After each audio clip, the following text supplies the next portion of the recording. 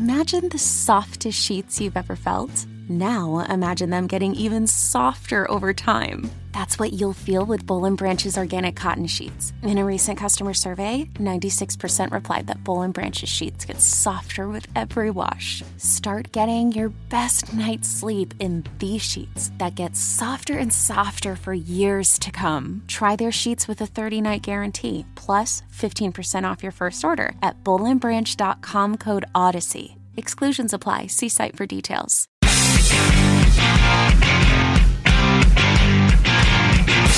Welcome back to Season 3 of Comic Book Nation, the official podcast of comicbook.com.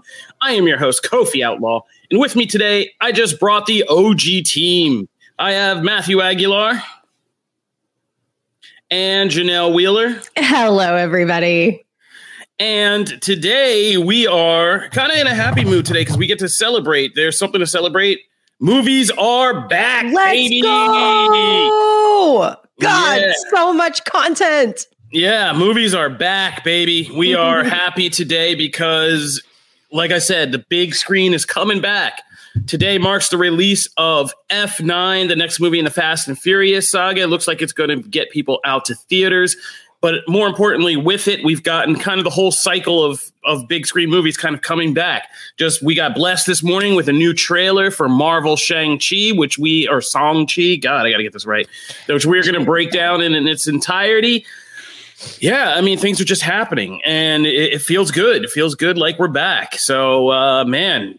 Welcome back. Yeah, guys, it's been a strange year and a half, but it feels like we're getting back. So that's all to say. We're going to be talking about F9 today. I've seen the film. We're going to talk about Shang-Chi. We're going to talk about Loki Episode 3, the new Transformers movie that was just announced. Yeah. And we have some interesting comics to break down as well. So it's going to be a fun show. Let's get to it. All right off the bat, let's talk about Shang-Chi. So I wasn't expecting this morning, but we woke up and here we are. We have a new Shang-Chi trailer. What did you guys think? And then we're going to get into some of the big things let's just get to the big things first. So if you haven't watched the trailer, go on comicbook.com Marvel right now and check it out. The new Shang-Chi trailer is out. So be sure you guys check that out. So this trailer was the final trailer, and it basically gives us a lot more of the finer points of what this story is all about. The first trailer was all about just introducing Shang-Chi and his kind of personal story of going out in the world, almost in the Amish kind of way of he is raised by this very strict father and this very strict order. Then he went out to the world to kind of find himself and now his father wants to draw him back in. So that was kind of the personal premise. Now we see some of the more of the Marvel-y stuff that's going to be going on in this movie with this trailer. We see what the 10 rings are. The internet's already having fun with that because they're more 10 bracelets than 10 rings. So there's a whole jewelry debate going on, but there's reasons for that we'll get into. And so, yeah, we got more of what a Marvel-style martial arts action epic movie looks like and what distinguishes it. We also got some key shots that people are freaking out about. The biggest things, of course, are another preview of this tournament scene that we're going to get inside the movie, where it looks like the Incredible Hulk's Abomination is taking on BD Wong from Doctor Strange, and that has people flipping out, of course, and a shot of Shang-Chi seemingly meeting a dragon who people want to freak out about as being Fin Fang Foom from the comics, but it's not quite that. We'll get into that as well. Looked more like Falcor to me, which made me happy. I was like, we get some never-ending story in this. Great. But yeah. Matt, wow. Janelle, what did you guys think of the Shang-Chi final trailer and kind of the larger look at this movie? Janelle, let's go with you. I just love hearing you. I love all these variations of the name. You just said Shang-Chi. It's just so fun. Well, I have a small speech impediment. I think that's all that was. Let's not get me in trouble. Yeah, no, let's not get that. Same. I'm worried that I'm saying it wrong. So please forgive us if we're not saying it right. I really loved it. I thought it was action-packed. The cinematography looked stunning. The world building, just seeing all these different places and seeing the rings in action was everything I needed to get excited about this content that I'm not as familiar with. And then seeing a possible link to Strange, of course, had me screaming. And I was just loving it. I was living for this trailer. I love it so much. And I am so pumped about it. And now I'm like, oh my God, why am I not reading these comics? Because I need to get prepared. Oh, man. Hey, we are, though, sometimes. I think we hit. Yeah, we did Shang-Chi number one. It was great, actually. Yeah. So, yeah, we do need to get those more into circulation. This was a much, and if I remember correctly, the last time when we talked about the teaser trailer, I was actually pretty positive on it. I thought most of us were. I don't think Kofi was as much as everybody else. So this one, I thought that was to be fair, I said I liked it well enough, but I hadn't seen what really made it sold it as like a Marvel level martial arts action. And that wasn't a negative, by the way. That's a fair point. Yeah. It was a wait and see. Yeah. It was like a wait and see. So, and I wouldn't say blew me out of the water either, but I thought this trailer was a much better. I thought this was a much better trailer just overall, and also just presented a much clearer picture about what you're getting when you hop into this. I still need, like, we haven't seen a ton of the actual like martial arts stuff. Like, we see some of it, like we actually see some of the fights themselves. We get little snippets, but like that's the stuff I really want to see. And we got snippets here. We got more than we did last time, but like, as the rings look cool. I dig the rings. I mean, I just think for the most part, having Mandarin sit out there with, looking like a pimp with his 10 rings in the old school way was just going to look goofy and stupid. So having it here with actually like link backs to like, actual like mythology and stuff, like real life mythology like that. I think that's really cool. I think it looks cool on screen, that final spot where they're like fighting over the rings and they're both kind of playing that tug of war thing. That looked really cool. So I'm excited for that. But like the actual moment to moment fights, like I still want to see how that really looks. And I think then it'll sell me. I was curious though. I watched it with Anissa, and Anissa wasn't that big on the initial teaser, right? And she's been just like absorbing Marvel stuff lately. So like she's fully in, but she watched it and was like, it makes me a little more curious, but like I'm curious to see how the mainstream viewer sees this trailer as opposed to the people who are already jazzed about it because we're Marvel fans. I don't know if it did enough there. I don't know if it won that crowd over. Point. But I think for the Marvel people, especially with like Abomination and stuff like that in there, I think it did its job. So that's That's a good question. Although I will say I was talking to some friends out of town and who I didn't expect to be into Marvel, but like they are up on everything that's happening. They're like, oh man, I haven't seen Loki yet, but oh man, WandaVision and like everything. I think Marvel has become like so mainstream in so ways that I think we may underestimate how many people will just say, oh, it's a Marvel movie. It's got fighting. It's got martial arts. Okay. Like, but all great points, Matt. So let's take some of these finer points. First of all, no, this dragon isn't Fin Fang Foom. I'm sorry to burst anybody's bubble, but actor Simu Liu. Oh my god, I'm just butchering names. You fixed it. Today. You fixed it. You're good. Anyway, he came out and said that that Fin Fang Foom is something they removed from the mythology, so it's not in the movie. That's not him. We even have merchandise. There's an article up on comicbook.com Marvel right now. And it breaks down it just pulls up some of the kind of social media reminding us that the merchandise has leaked about this. And this dragon is called the Great Protector. So this is a part of whatever's going on with mythology. And it kind of ties back into the 10 rings and the kind of jokes people are already making about the 10 rings being bracelets in actuality. But you got to remember that in this mythology and Chinese mythology, dragons play a big part in the source of mysticism and things like that. And the kind of presumption is that the rings are actually the rings of these dragons who were giant. So if you take a ring off of a dragon and put it on a human, it's going to be about the size of your arm. I love that. I think that's super cool. I'm into it. I mean, they're technically still rings. You know what I mean? It'd be one thing if they were like squares. or triangles. Like they're rings. Like they're just big rings. Yeah, they're big rings. They're big rings for dragons. And there's been a lot of speculation that, this is to kind of help distinguish them visually from like the Infinity Stones and things like that, because you don't want anybody getting confused. Like a mainstream viewer would be like, wait, this dude's like curling his fingers and he's got magic lights. And what is this? Is this like Thanos Part 2? Like what's happening here? So this is a distinctly different kind of mystical MacGuffin. But I like that it still feels kind of in line with like Doctor Strange, the Infinity Stones, the Eternals powers, and all of that. And it's a potential link that we haven't focused on. Now these rings bring in like, what are they? What are they made of? Where do they come from? And like, who are they linked back to? And this whole Marvel Cinematic Universe cosmic order is a big thing we can also get into. But I'm so over Infinity Stones. Yeah. I mean, get them out of my comics. Get them out of. I want every paper. I want them all on my desk. I want the Infinity paperweights. Yeah, so over them. Oh man, Matt. Yeah. Well, what happens? Okay, what happens? I know everyone's just like, oh, MCU only, but like in the comics, between all of that stuff that was going on in the movies, there was like 5 events all centered around the Infinity Stone. So, bro, why do I feel like you would change your tune instantly if they gave Darkhawk an Infinity Stone?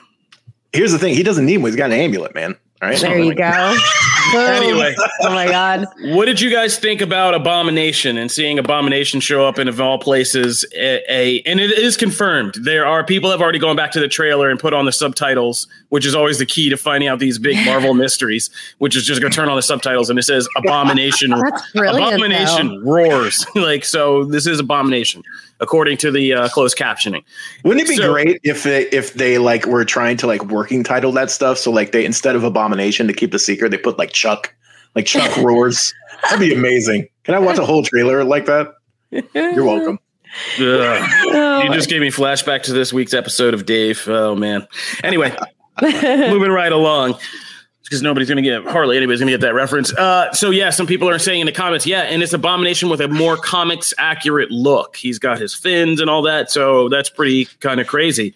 What did you guys think about seeing Abomination, this character people have waited for since the Incredible Hulk to show back up, just appearing in this random scene in Shang-Chi?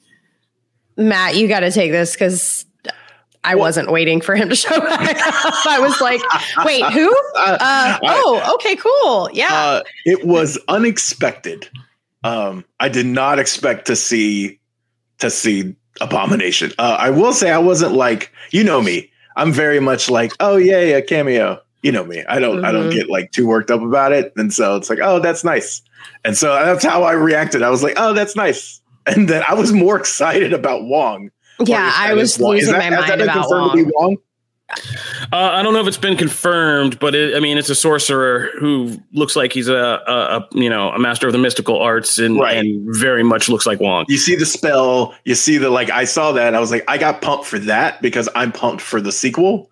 So that is what got me excited about that scene, as opposed to like, oh, Abomination. They could have put Stiltman in there and I would have had the same level of excitement. Actually, I probably would have been more excited. I was actually excited because I hope it is Wong, because I hope it ties back to this kind of small but funny theme from Infinity War that Wong has no money. And so oh my God, please let that be the case. Yeah, that would be hilarious if Wong's just like trying to get some money real quick. I could fight in this. So yeah, that would be awesome. Behaven in the chat says he looks like he grew some gill/fish parts. Maybe Namor sponsors him to fight now. And I've seen some people talking about that, though, that maybe it's a representative. Stop it. Well, that could be why Wong's there too. It could be because he's got to pay his bills. Stop. Or you have to represent like someone from each. Remember Ralph Boner. Everybody calm down. Or relax. All right. But anything else you guys want to say about Shang-Chi? Michelle Yeoh looks awesome. I always love Michelle Yeoh. This looks pretty cool, man. I'm kind of more excited for this film now. I am. So going to be looking forward to that in September. But before we get there, we got to talk about Loki. Yes. What time is it? Let's see. Does Rich want us to just pay bills now, and then we can just talk about everything else? That might be good. Yeah, let's just go. We're gonna run an ad, pay some bills, and then come back, and then we're gonna talk Loki episode 3, the new Transformers movie, F9, iCarly, and some comics. God. Yeah, iCarly, you slipped it in there.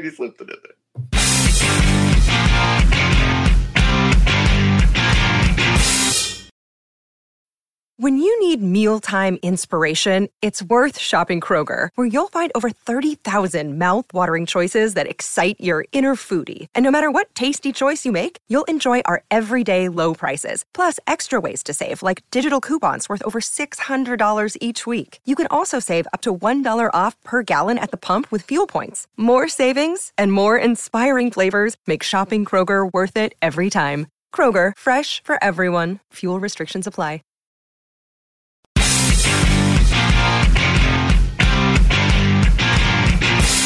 Didn't get me that time.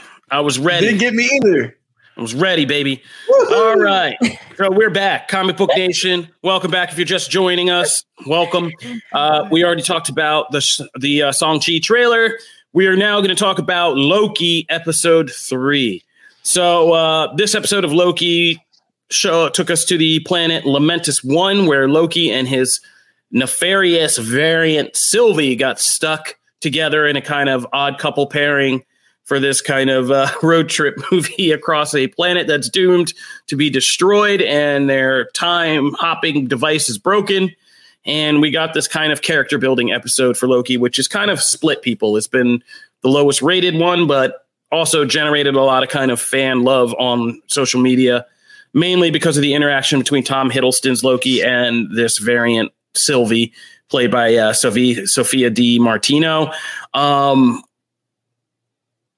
It was, for me, I had to watch it twice. I didn't like it the first time when I watched it in the middle of the night, just to kind of do and he did big things happen, spin outs, for a comic book. But when I actually just sat down and got to watch it free of all that, I actually really like this episode. I think it might be probably since the first episode, which was my favorite because of the world building. It was just a great character episode of Loki having to talk with Sylvie and getting to know Sylvie and having her have a kind of breakout episode. What did you guys think? We're here to really talk theories. What theories do you guys have after seeing this episode? Let's share with the people. Janelle, what did you think? Yeah, I loved it. I've seen it 3 times. I got all the action I needed at the end. I just have to make note, this run scene to try to get onto the arc was bananas. The choreography of it looked like it was all like one shot. Yeah, choreography. It was another infamous. Well, it was simulated very well, but it was a one take sequence. Yes. And I loved the perspective. I felt like I was on an Avengers ride. Like, it reminded me of the Spider-Man ride at Islands of Adventure.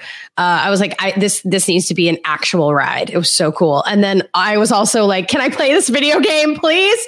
Like, I just want an entire video game of being Loki trying to get onto this arc in this weird area. So that alone just, oh my God, I loved it. Obviously, shout out. It's freaking Pride Month. And Loki basically just said, hey, I'm bi. And I was living for it. It was such an incredible moment. I actually almost got teary-eyed because to have that in such a mainstream, like a Disney production, like on Disney Plus, it was just really, really cool. And I loved seeing that. Obviously, the smaller parts, their dialogue, talking about their backgrounds, their family dynamics. It was cool to see Loki talking about his mom again, also kind of sad. Loved the moment of Thor, like the reference to Thor with the slamming of the drink down. I mean, there's just so many like really cool nods to different, times we've seen Loki in his world with everybody. But if we're talking about what we think is going to happen or what's going on, I really think Mobius, now that we know that the TVA are all variants, does anybody else think that Mobius is Loki? Like another version of Loki? Ooh, that's a head scratcher. I hadn't come up with that theory. Half Cent Josh says nope. No.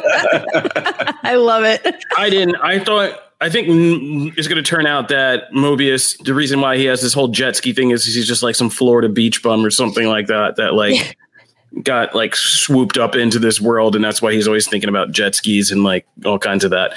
And I think that'll be the humorous thing if his character gets to go back to just being this beach bum, but because that's perfect for Owen Wilson. Okay. Wow. My theory is, and Matt, I'm going to throw this to you too because of comic book history, is I don't think that they've chosen just Sylvie for no reason.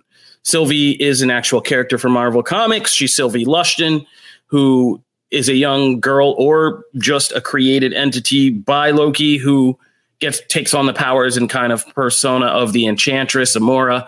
And she's basically a tool and a Trojan horse for Loki to use, primarily to breach like magical defenses and kind of getting close and do all this other stuff.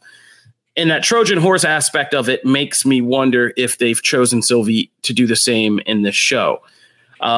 I feel like there's a big theme of Loki that is about false faces that you wear or kind of different faces you can wear and that kind of whole idea. And I don't think anybody is who they seem to be, right? Like we find out the TVA agents, the big reveal in this, aren't actual creations of the Timekeepers. They're just regular people who've basically been like plucked and enchanted into doing this, bureaucratic service for the timeline. Loki, the whole question of Loki and who isn't Loki is a big one, right? Are the Timekeepers who they say they are, and are they real? And, all of that stuff is at work in this show. So I don't know if Sylvie's going to be the end of her own story or just, again, kind of a Trojan horse for somebody or something else. That's my whole theory. I think the Timekeepers aren't there. I don't think Sylvie's the real independent operator.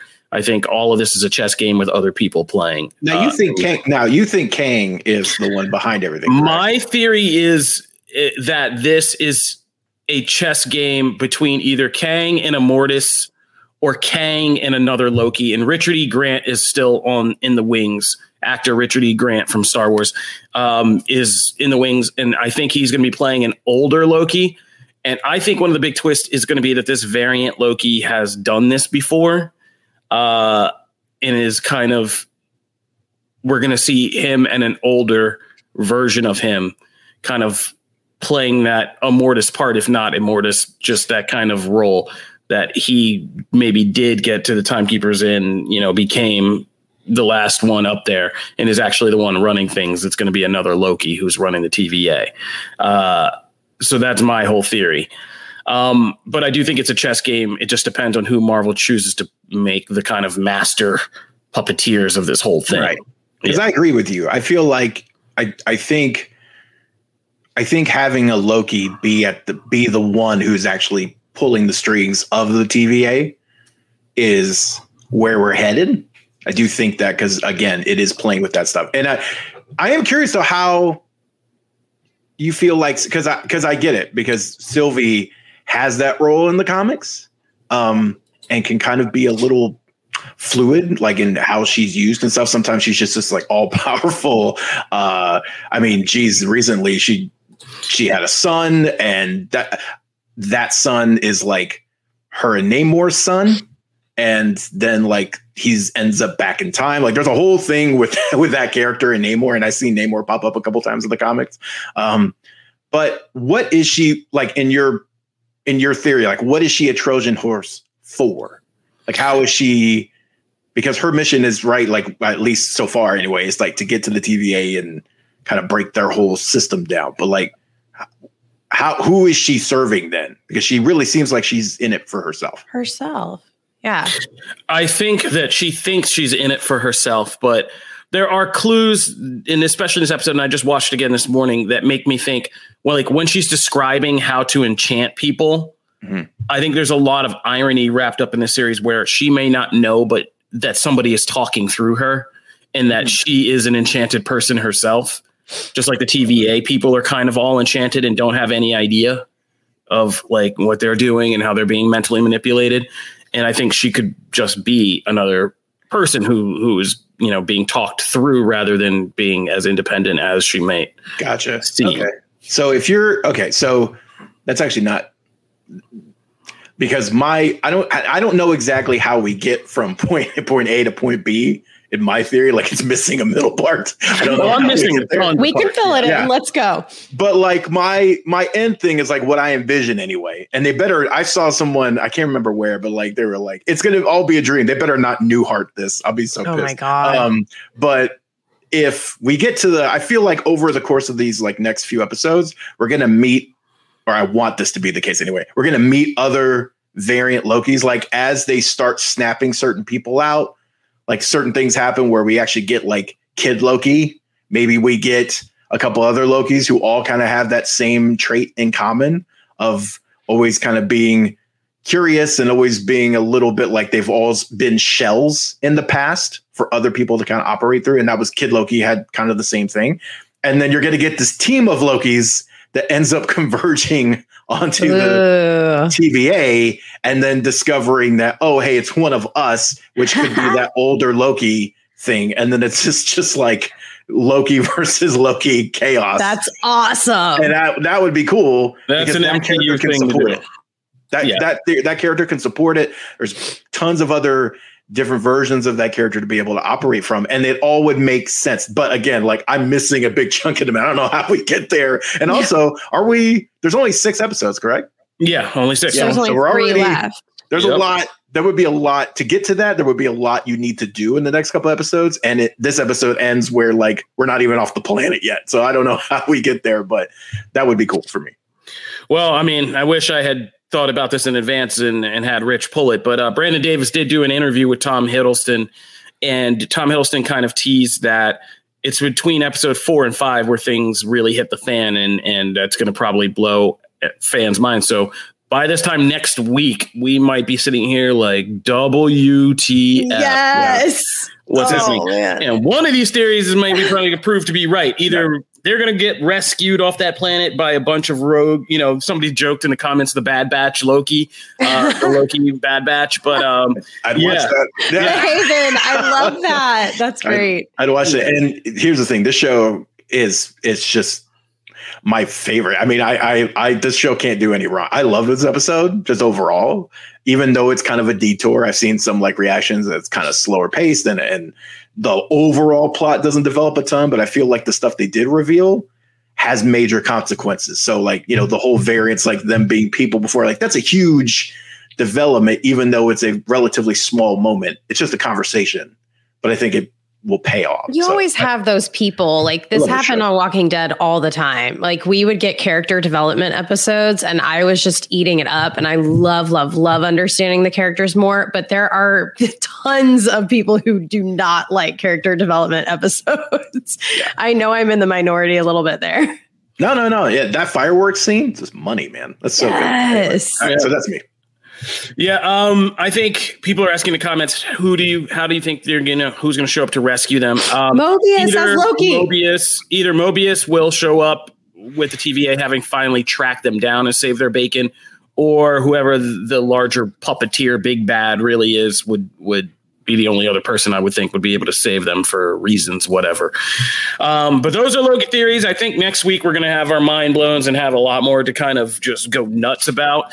And I'm excited for that. So yeah, like Matt, I'm also loving this show. It's great. The soundtrack for the show, just from like the music they choose for like the opening. Cause I started that first scene of this one with a homegirl from American, what's her name? American Honey or whatever film she was from. Oh, yes. That clubbing scene was so good. Yeah, that music was amazing. What a cool start. Yeah. And that Loki theme song slaps so hard. It's like so creepy and eerie level. Yeah, it's Stanley Kubrick level. Just slaps right there. So I'm loving Loki too. So Tom Hiddleston was smart to get his name on here as a producer.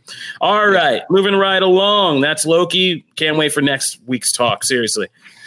Matt, let's talk Transformers. Yeah, more than meets the eye. Yeah, we got a couple things happening in the Transformers universe. Paramount has several movies in development, but they just gave us reason to get really excited about one of them, which is Transformers. You did this article, Matt. You want to talk about it? Sure. Rise of the Beasts. Rise of the Beasts. For those who don't know, I'm a huge Beast Wars mark.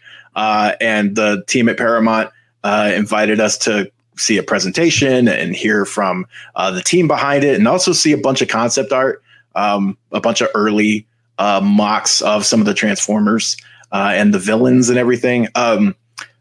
It's set, well, one, just to get the basics out of the way, it's set in 1994. This is a follow-up to Bumblebee. So this is in the same universe. It picks up. They actually showed us Bumblebee's kind of updated look. He's kind of got this off-road vibe with like a cargo thing on top, and they're kind of leaning into that. But the biggest thing is that it's very much, this is, while that was a focus on Bumblebee, Bumblebee's going to play a part in this, but the main hero of this is Optimus Prime. And it is very much like they are leaning into the G1 versions of these characters, but specifically Optimus. So, you know, it's very much like, should a lot of longtime fans have craved that. Even at the beginning of Bumblebee, when we see that big scene on Cybertron, fans were like eating that up before like the Bumblebee stuff started. So here it really seems like we're going to get kind of this story about Optimus Prime and like his connection to Earth, because like when this movie begins, he doesn't have that yet. Like he just got here essentially. So you're going to kind of start to see like that relationship form, why so many years later he really has this bond with humanity and bond with Earth. You're going to see that kind of develop. And then they showed us some concept art. We got to see Optimus Primal. Yes, Peter Cullen, by the way, Have St. Josh, is voicing Optimus. And they've said essentially like he's got the job until he doesn't want to do it. It's very much like, you know, it's yours. And I'm so glad, because there's that voice is just so iconic. But Optimus Primal looks awesome. They're trying to really kind of embrace the biological side of in their designs. So they're really embracing, like they're trying to make the armor when they're in beast mode look seamless. So like Rhinox, they showed Rhinox. Rhinox looks phenomenal. We only saw him in beast mode. We didn't see bot mode, but like the textures and like the armor plating that's on him really pushes, like makes him look like a rhinoceros.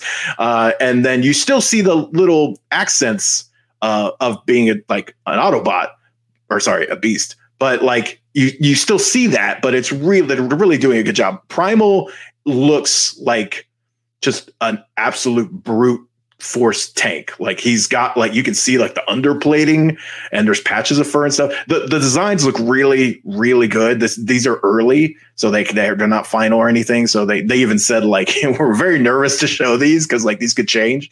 The biggest thing, of course, Predacons are going to be in here. That's the beast's kind of sworn enemy. But they're really leaning into the Terracons. That's who they really put a lot of time and effort into. That's kind of how they want to leave their stamp.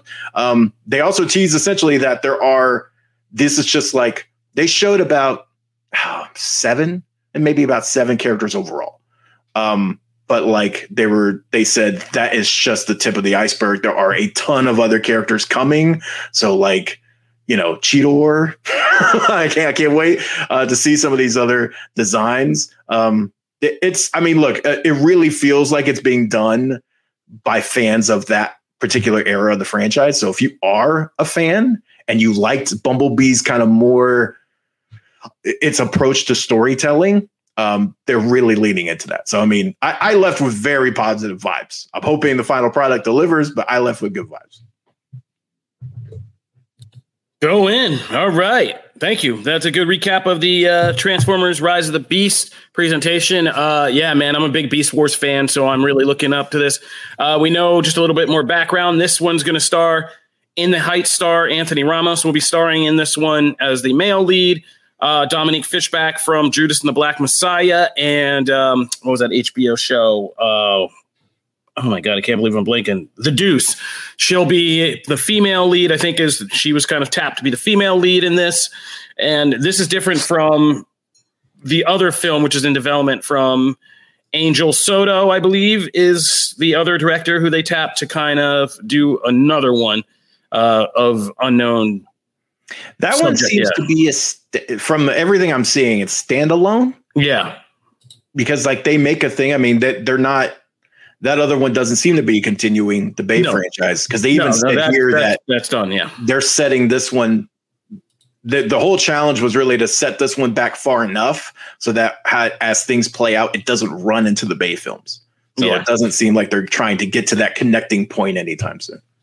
No, they're trying to slowly do that Homer Simpson into the bushes about that whole thing. So, all right, that's what's coming up. So something from Transformers coming up that we can actually be excited about.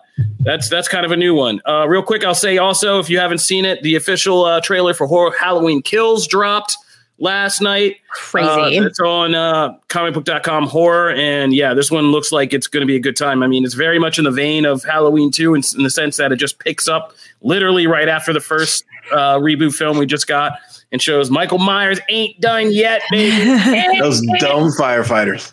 I felt so bad, but it looks really good. Like the way it was filmed, like that fire scene is pretty awesome looking. Yeah. Because if you remember the end of the first film, he was trapped in a burning cage that Jamie Lee Curtis set for him. But the firefighters want to rescue people because they're noble firefighters and they rescue the wrong guy this time. But Michael Myers gets back up to slashing and it looks like this one's going to be a good time. And, we've heard words like masterpiece thrown around for this sequel. Wow. And so far, just the filming and just the way it looks. This looks even much better than the reboot, which I really liked from David Gordon Green and Danny McBride. So I'm happy Halloween is looking strong, and that's also coming out this year. So these are kind of our 2020 holdover films. So it's good. I'm really getting hyped. Movies are back, baby. Like I said. All right, so check that out. Comicbook.com horror if you want to see the Halloween Kills new trailer. Speaking of movies, this week, we're going to do some quick mentions for everybody kind of has their own rants and raves that they want to mention. Mine this week is going to be F9. I went out and saw the new Fast and Furious film.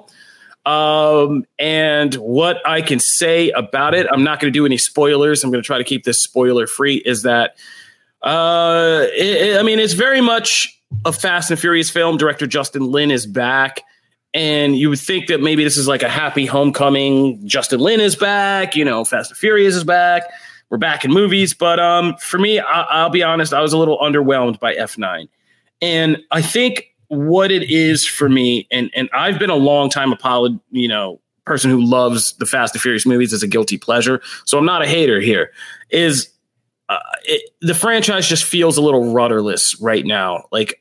I just kept asking myself during the film, I was like, where are I don't even know how to orient myself in this franchise anymore, because I'm just like, what are we and who is everybody in this now?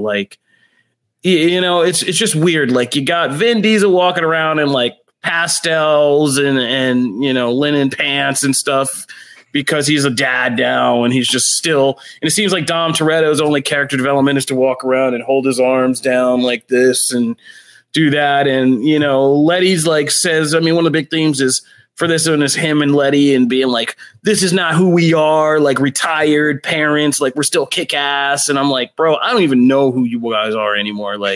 Now you're super spies getting called James Bond. I don't even know what's going on. That's so great. Yeah.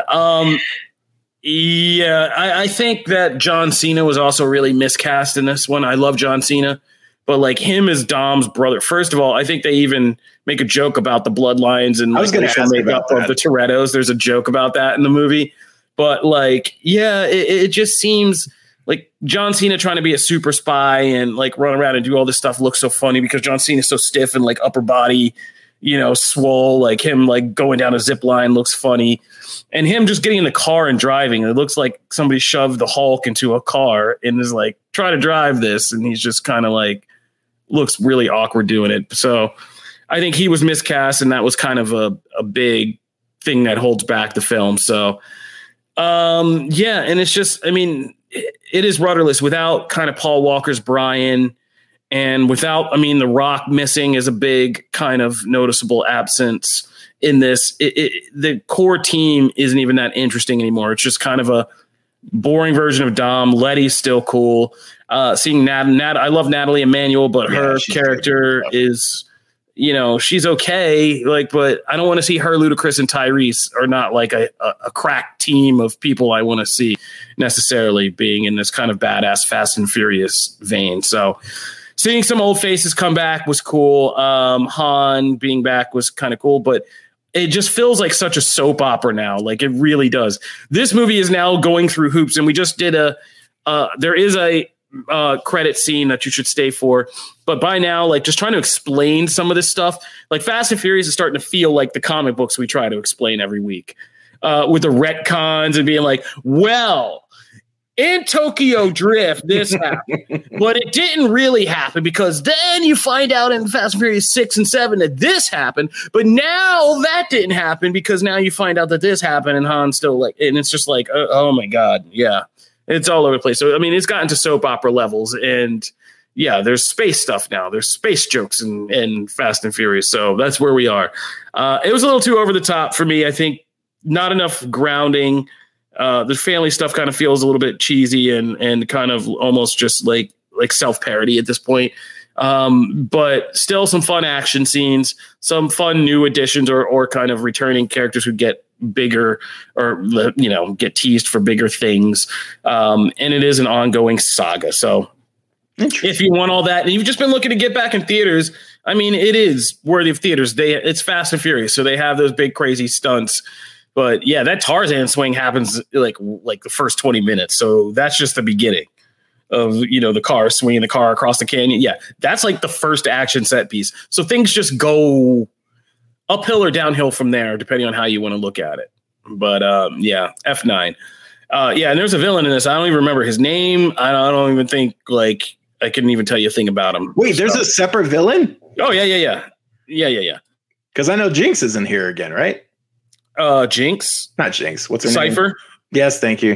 Yeah, it's a whole weird, like it's a pretty intricate storyline. I mean, this movie's like 2 hours and 20 minutes, so there's like a whole thing about like Cypher, and it's a whole. This is like the Iron Man 2 of Fast and Furious movies in the sense that I mean, at one point they literally, I think Letty literally says, "Our world is getting bigger, Dom." Like, you know, and it's just like. Yeah, there's a whole franchise now and a whole mythos for like 10 people. Like, you know, there's spinoffs and all kinds of stuff happening. So this is like the point where they're like, yeah, we just going full franchise. And so it's nuts. But that's F9. Check that out in theaters. Well, that's a bummer. Or not. I'm still going to see it. I'm excited to see it, but that is a bummer. Mostly about it's still fun. They still have the humor, the banter, some, like I said, some returning characters show up. It's fun, you know. But it just feels like we have just jumped the shark in a big way in some ways. The other thing I'll mention is Rick and Morty is back, baby. We had the Rick and Morty season 5 premiere last Sunday, and yeah, man, it was a pretty good episode. It was a pretty good premiere for Rick and Morty. One part was just this kind of standalone thing that kind of skewered like Aquaman and Namor and all that stuff as Rick's nemesis, and the other part was a just messed up sci-fi story about Morty going to another dimension that's time that's kind of time displaced where things move, where time moves a lot faster. So it's like Rick's method of aging this wine. And so every time he keeps sending Morty for the wine, the people who live in this dimension keep thinking that Morty's basically like the devil and the boy who appears from the magic door. And it's over generations of this species culture that they keep trying to like stop Morty every time he comes back. And it's pretty messed up. And so it was everything you love in a Rick and Morty episode, like the kind of small situational character humor and the big kind of sci-fi concept stuff, like in a twisted fashion. Love that show. So check it out. It's also free on YouTube right now. So if you don't have like adultswim.com and all that stuff, just go on YouTube to Adult Swim. The first episode of Rick and Morty season 5 is free, showing on YouTube now. And that's my mentions for the week. Awesome. Janelle, you had something?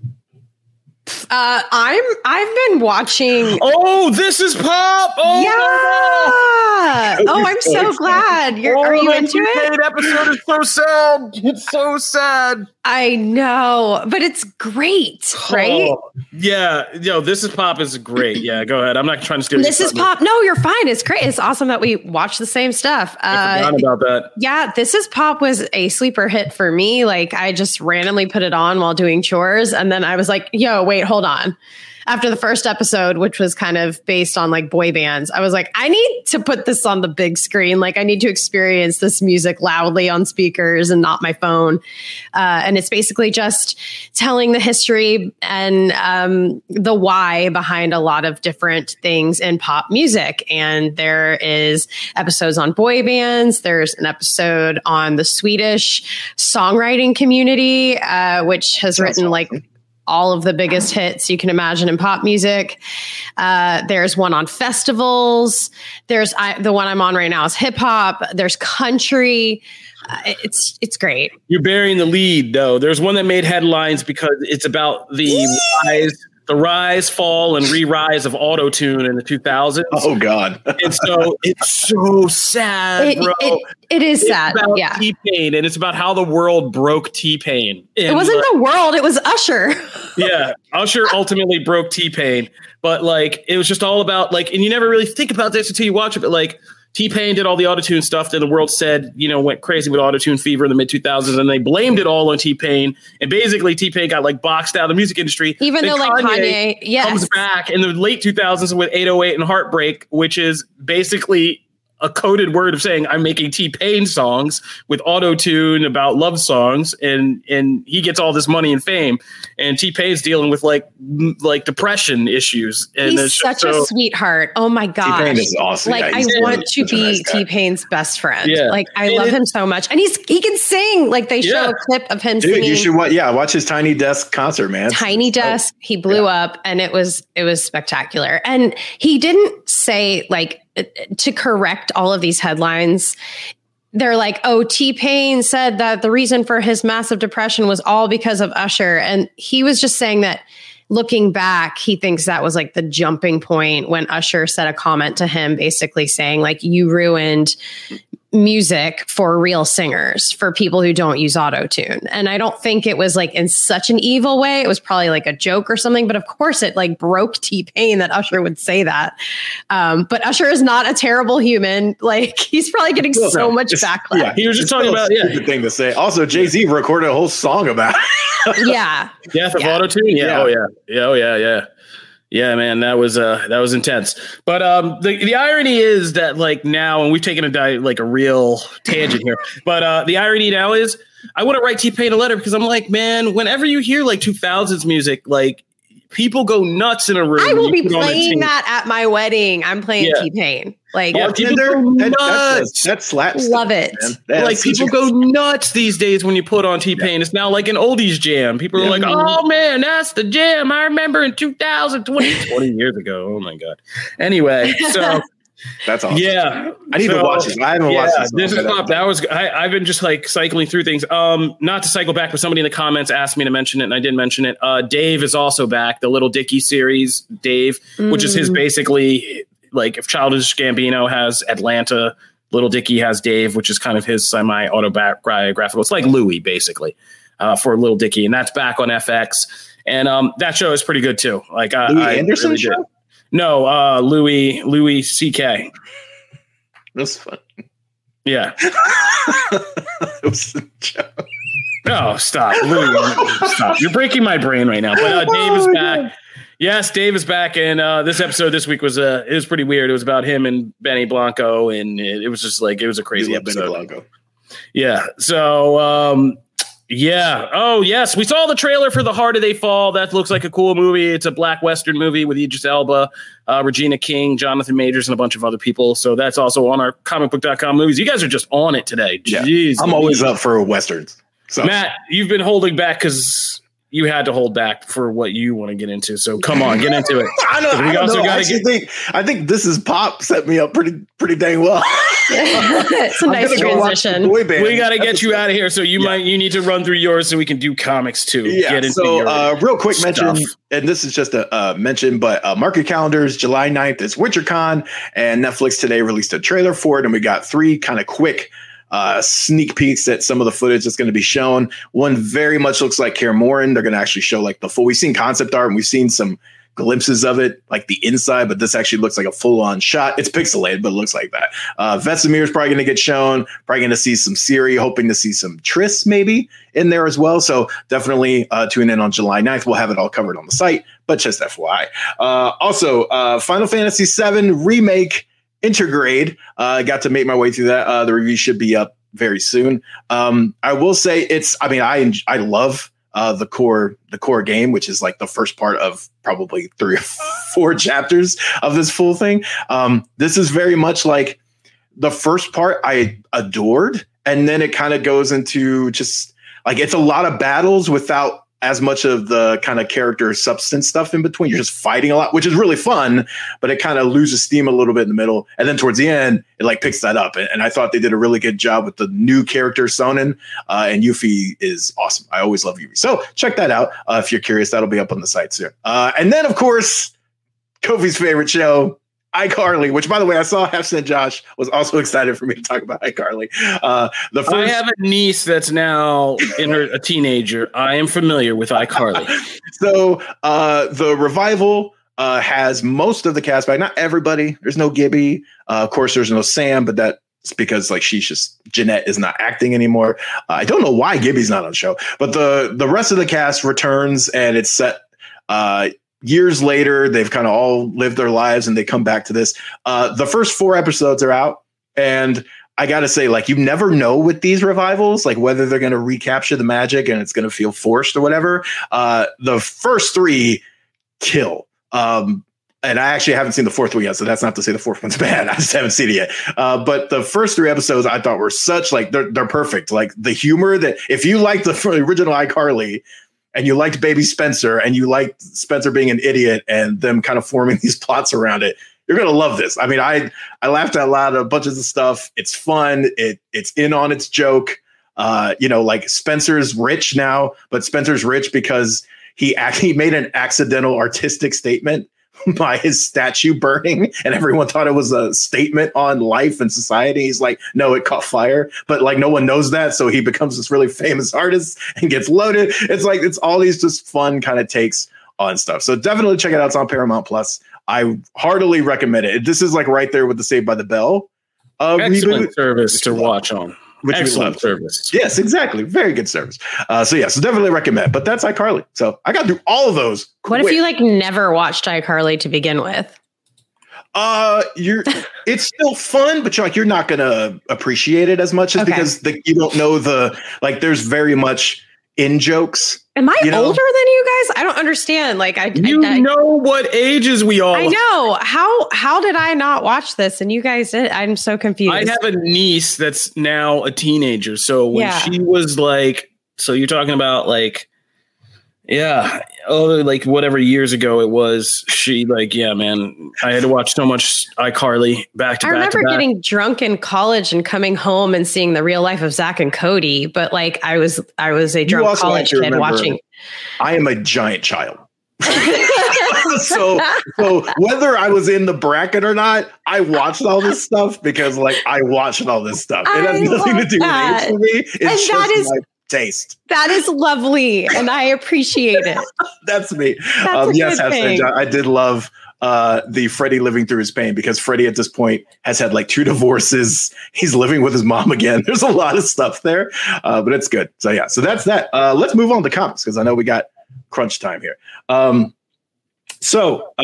quick, let's start with Heroes Return, because I feel like we started out on a previous podcast talking about Heroes Reborn, kind of the lead up to it, and that first issue. And from what I recall, everyone was like it was kind of like okay. Like no one came away floored, I don't think, but like we liked some of the ideas. Now we've seen this whole thing come back. Heroes Return is out. It kind of sets the status quo back with a few interesting wrinkles that Jason Aaron has really been building in his Avengers run. By the way, spoilers incoming for these books, because one of them is pretty big. So the biggest thing is, if you've noticed in Aaron's run in Avengers, there's been a big emphasis on Mephisto and dealing with some of the, like, even in the Age of Khonshu, there was like a bunch of these Mephistos and stuff that they ended up battling. That was the whole thing, right? That's kind of why Khonshu went nuts. He was like, there's a big disaster coming. Mephisto's at the center of it. We have to stop him and all that. So this has been building, and here this whole event was spearheaded essentially by a corrupted Coulson, who kind of became president of this reality and had this kind of evil version of the cube and all that. So we see all this happen, and the Squadron Supreme is kind of this new Earth's protectors, but we see the original Avengers kind of return. So once you get to the end of this, it's like that Mephisto storyline finally kind of pays off to a point, and we see, like, I think it's called the Council of Red from what I remember. And it's just like all the different Mephistos from all across the different timelines and Earth. This is why we didn't have the one in WandaVision. And they've really been building with this, even in the BC stuff, where like Iron Man goes back in time and he's kind of left alone. They've really been building here. Aaron does that really well. Plants a seed and then he really does build on it. But this still kind of felt like it should be an Avengers, not in its own. Like it doesn't feel big enough to warrant its own series. Like it doesn't feel. This is not like Absolute Carnage or, even Empire or anything like that. It just didn't feel like it was that, because by the end, like the story doesn't really end up anywhere different other than those couple of changes. Like we're right back to the status quo. And aside from the Squadron Supreme and this Mephisto's running around and all teamed up, like it doesn't, there's nothing else. It's kind of like this bookended thing. It was kind of like, why wasn't that in the core series? So I don't know. I came off kind of like, I like the directions we're going at the end, but I wasn't exactly hyped about the issue itself. That's me. What'd you guys think? I actually had to, and I didn't had to, I was already in the process of reading them, but I binged through like so much Heroes Reborn in the last week. Because I had to read book 6, book 7, and Heroes Return, and a bunch of the spinoffs, which I actually liked some of the spinoffs. They were actually pretty exciting. The X-Men one was pretty good. Yeah. But as a whole, the series has grown on me more. I almost wish like we had gotten time to just spend time with the Squadron Supreme and their stories and done more with that. Before we got into the whole Blade and bringing everybody back and the mystery of what happened, because this actually is a kind of interesting universe to kind of explore and see. So Heroes Return, it's okay. I know we got to bring this whole thing to a close. And so that's fine. But I actually was having kind of more fun just beginning to get lost in this world and see the kind of alternate takes on things and some of the fun, because the Squadron Supreme, they become, if nothing else, they're actually interesting characters to me. And I'm kind of happy that they're lingering around here and are kind of still going to be active. Like I'm happy Nighthawk is still active and still going to be an antagonist out here and things like that. And Dr. Spectrum, I like all these characters. I like the Blur is like a hilarious take on Flash and is really, they utilize that character very well. So, yeah, I don't think this did anything for the main Avengers or Avengers mythos. I think it did a good job to set Mephisto up, like you said, as this major big bad that's been running through a bunch of books and influencing quite a few things. And I think it's good to kind of shake up the Marvel universe in introducing these alternate universe characters who can really now kind of affect things and still be great antagonists for the main Avengers and stuff, because they are a compelling enough team and they built them up enough and really sold them enough that I could see them becoming, like I said, antagonists for the Avengers for a good deal of years. So if nothing else, I think those things were accomplished, even if this as a whole, in terms of like famous alternate universes in the Marvel universe, this one may not like really last and be as distinctive and memorable. Right. Jenna, what'd you think? Oh gosh. I mean, you guys always say it pretty well. You wrap it up. So I'll just say from my perspective, which is I have not read all of these books. I definitely have not read the side stories. And I was a little hazy. I didn't quite know what was happening, but I still enjoyed it. I loved the president being crazy and, I felt like the killing of Shield and these agents, like just seeing how he murdered them in the first like slide was awesome. Like I was like, it's really well done. And it freaked me out. Like my stomach dropped a little bit just at that first part. But I did feel a little puzzled. I was kind of like, who are the good guys? Who are the bad guys? Wait, what's Squadron? I don't care. I know these characters. I'm familiar with them. I like seeing them. And I enjoyed it, but I would definitely say like picking it up, not having not read much of the background, like anything else that's been going on, was a little difficult for me, at least. Understand? Yeah, that makes total sense. I would say I don't know if this would be probably a really good one to revisit and trade once all of the stuff is with it. You know, kind of like they've done. With very much agreed. And maybe that's where it gets its fair shake. But yeah, just month to month with everything else just going on, it felt kind of like it got lost. And then next we're going to get to Infinite Frontier. First of all, you have just been, we got to stop watching you, letting you watch Loki. You have been on just a crazy multiverse tear this week. between this, Heroes Reborn, and now Infinite Frontier. There is a lot. That's a good point. It's a very good point. I almost picked Checkmate for this week because that was also very good. But yes, I mean, how could you not go with this? Okay, so here's the thing. Leaning into the multiverse thing, if you don't like multiverses, this is not the book. This is not the book to read at all. This is all this is. However, what's really interesting is I love what they've done by obviously spoilers are coming for this. I have to say that. So I love what they've done because typically what happens when they do like a multiverse event is that only the heroes ever know. And even then, sometimes half of them don't, right? And it's like a couple key characters know what happened, and then they're the ones that everything revolves around.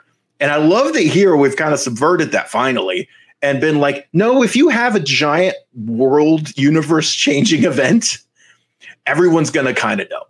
And I love that like just ordinary people on the street are like debating what a multiverse is because they know what happened. They know the giant war that happened and that like things were restarted, but they don't understand everything as it would be in real life. So I love that like we're getting these conversations with people around of like, well, here's what really happened. And like people are debating if it's true or not. And it felt like that was actually really grounding for me amidst all the craziness that is in this book. I thought that was really interesting. And I want to see them go forward with that and run with it, because I think that's just such a different idea for these events. We've seen so many crises and they never really touch on this stuff. Also, this is very much like this book touches on a bunch of different things. So it's not one continuous storyline, but they're all sort of kind of linked.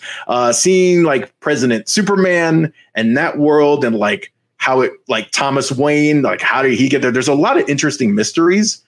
The big bad at the end. Well, we don't really know that big bad yet, but the kind of medium bad that is revealed towards the end of the book. I'm not kidding you. I cannot take another book that does reverse Flash.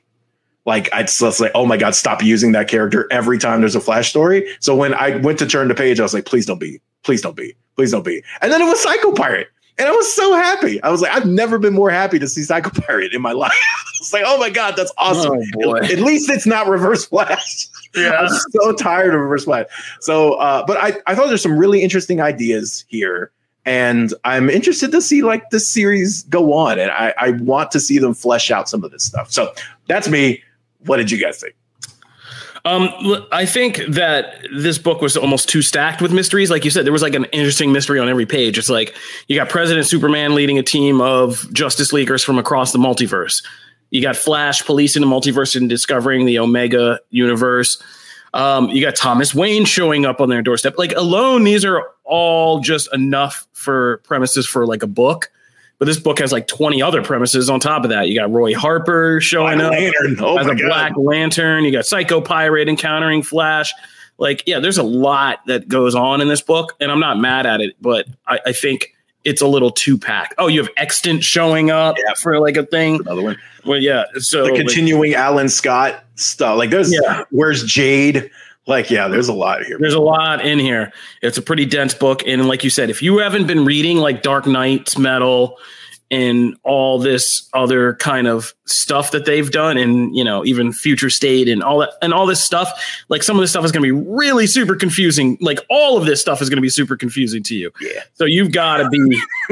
This is for the DC people who have been into these storylines and just the entire thing of the multiverse and what DC has been trying to do to straighten out their continuity. You got to be kind of invested to get into this book. I didn't necessarily like the average people arguing about what this crisis was and like what had happened, because to me, it just felt like a really ham-fisted metaphor for people in the real world debating if the crisis we just had was real or not. Like the dialogue was just purely like that scene in the diner is purely lifted, obviously, from our whole thing about the pandemic and people not believing and not wanting to accept like this gravity of calamity can happen. But so I found that kind of less true. No, it's true. It was spot on, but it's spot on commentary. It just made me roll my eyes a little bit. You even got this scene between whatchamacallit, the guy with a skull head. Bones, Director Bones. Yeah, Miss Director Bones, and like that whole thing over the piece of cake, which is great. There's so many great scenes in this, but it's so packed that's hard to retain like most of it, because every time there's like a shiny new thing, like, ooh, now what's this over here?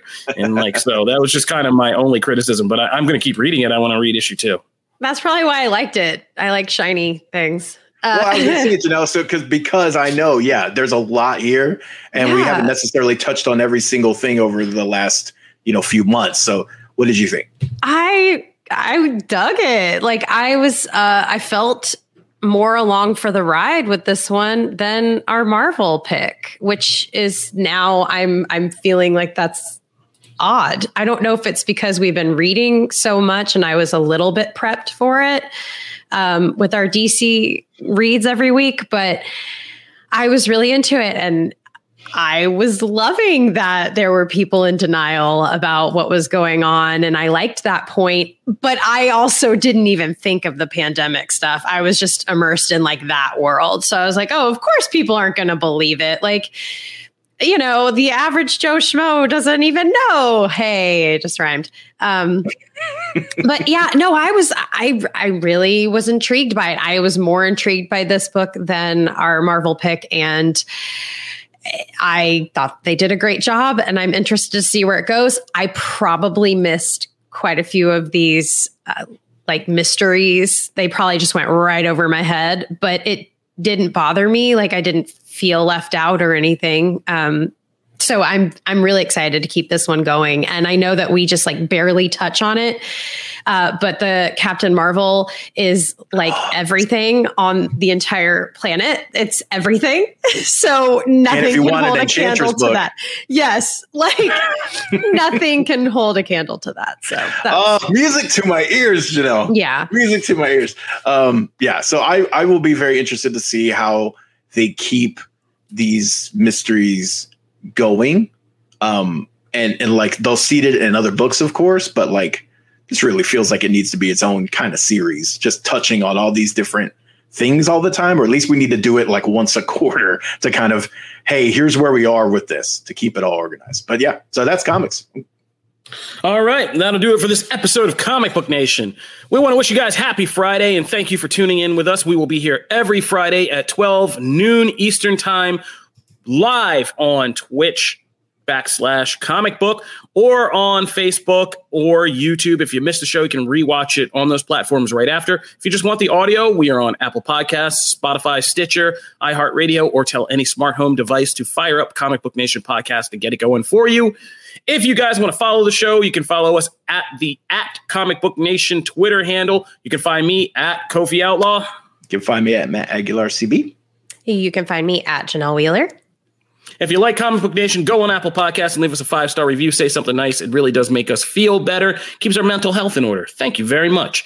Love you guys for tuning in and riding with us once again. Hope to see you next week because movies are back. TVs are coming back. We are back in business, baby. So let's go. This is Comic Book Nation. We'll see you guys next time. Peace. Bye, guys.